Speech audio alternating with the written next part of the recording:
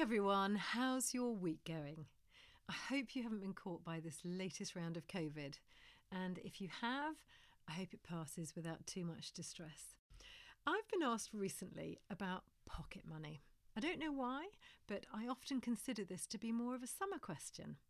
Maybe it's going up a year, what pocket money is a good idea, what isn't, but I'm guessing that what's precipitated this is the Christmas season coming up. And it could be more about the who pays for the presents, their child or you, that's motivating the question. So I thought it could be useful to chat about money, chores, expectations, borrowing, lending, saving and giving.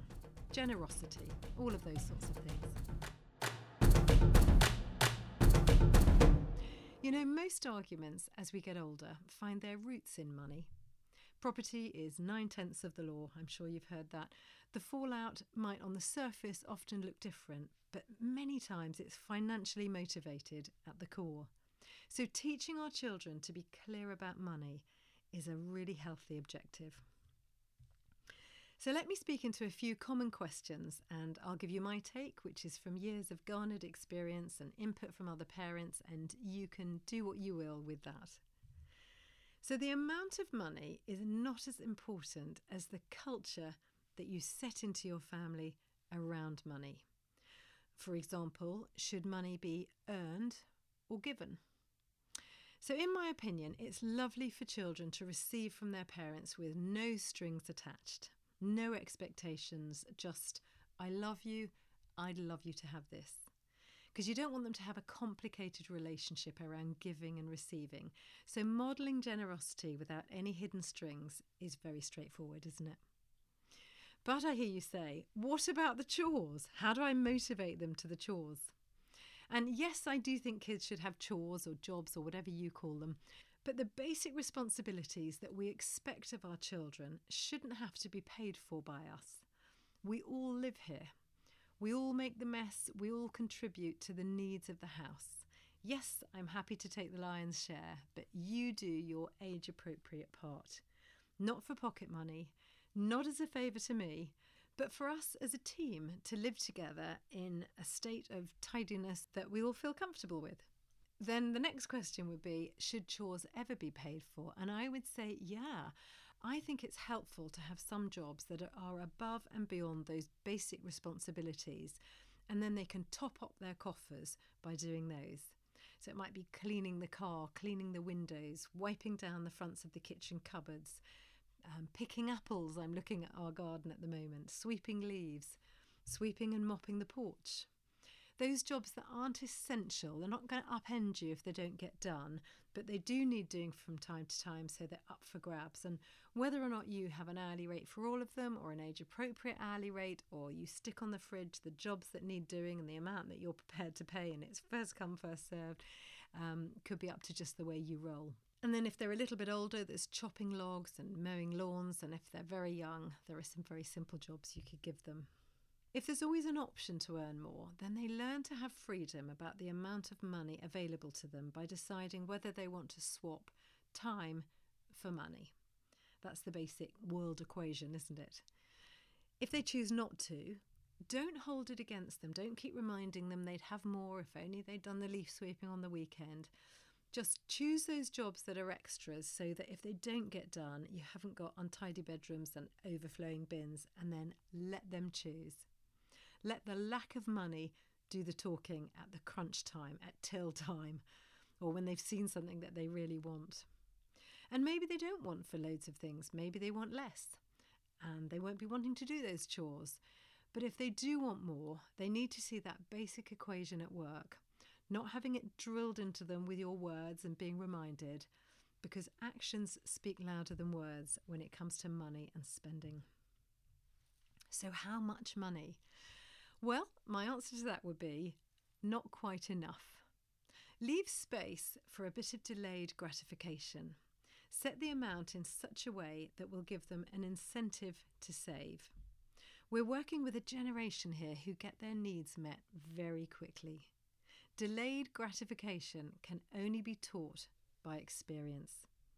And everything that you teach them at home will influence their later decisions. If everything comes easily, they'll not be building that muscle of waiting and planning ahead, and that'll stifle them later on when there are things that they want and they haven't developed that muscle of saving. And then how should they spend it? Should they spend it all on themselves? Well, in the end, time and money are things that people need to have freedom to spend according to their will. But a little influence early on can set them on a healthy trajectory.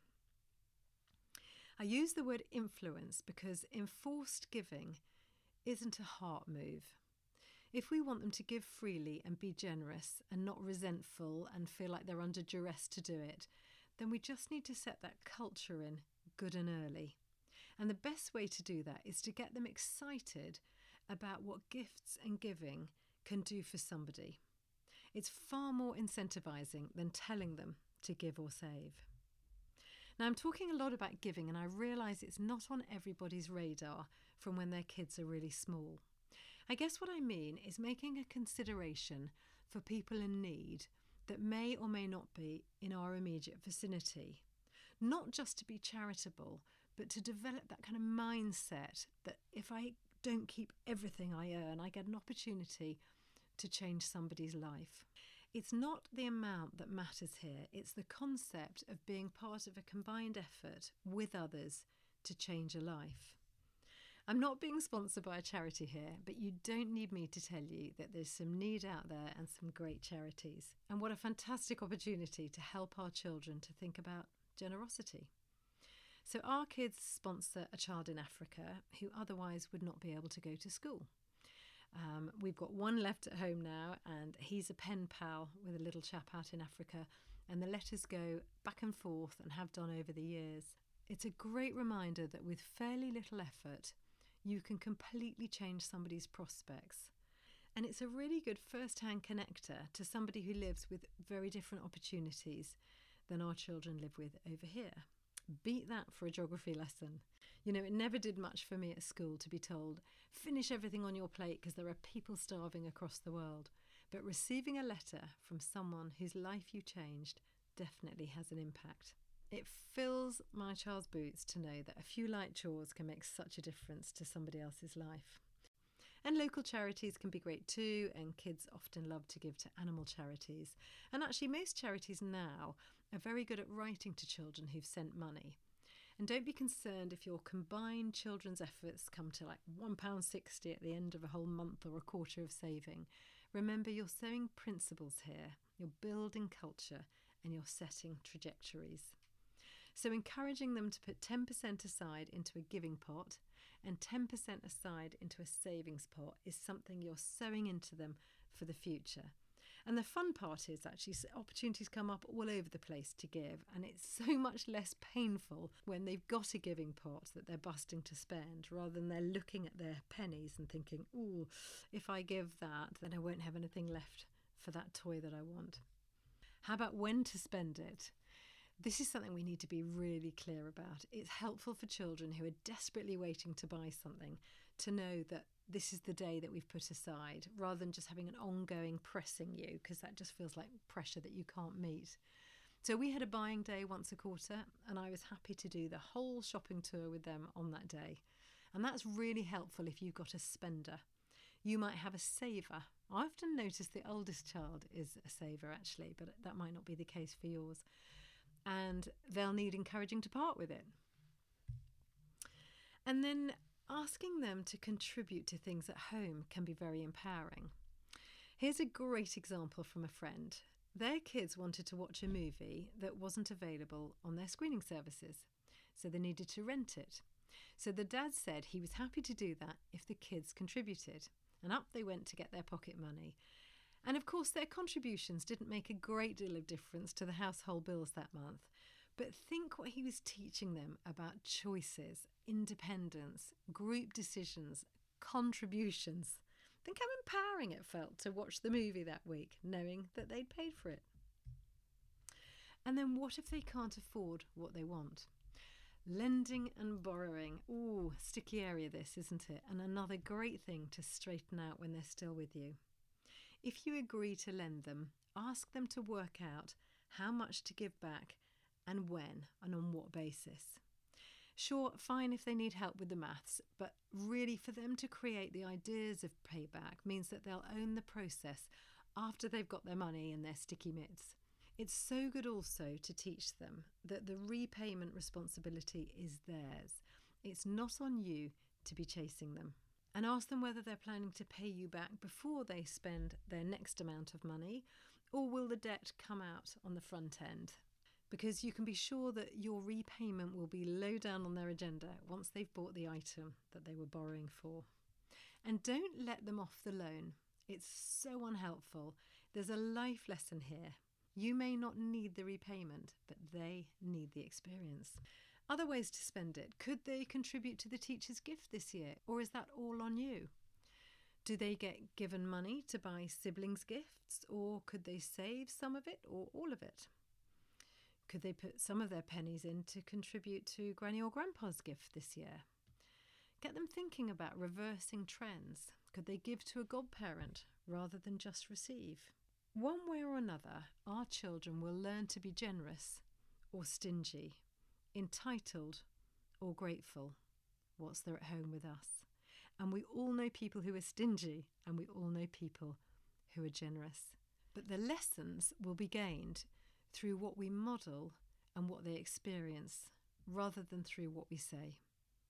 And it isn't really about the money at all. It's about the attitude and the heart, the principles and the understanding. Money just provides a really good tool to help them grow. Let me know how that's landed for you. I love to know what you've found useful, or what you would find useful. It's great to receive feedback. It's what keeps me going. It's what helps me to feel that I'm part of a group of parents who want to raise emotionally healthy children in this crazy world. If you've got the book, you'll find lots more ideas in there of how to avoid jacking up your child's amygdala. If you haven't and you'd love a full colour, hard-backed book with parenting tools that's written so you can just pick up one page and change your day, or dig into a whole chapter, or the entire book, you'll love Parenting for Life. You'll find it on my website, which will also have the notes from today on, if you'd like to see them in print and review it. It's called thecourageousmama.com. In fact, you'll find me everywhere on that. I'm on Instagram, I'm on the blog, I'm on the pod, and by email at gmail.com. And the link is in the show notes below if that's easier for you. So please will you do me a favour and pop to the review section of the podcast and ping me some stars and a nice comment. I'd love it also if you shared this with a friend, someone that you know who would find it helpful. And I'll be back next week.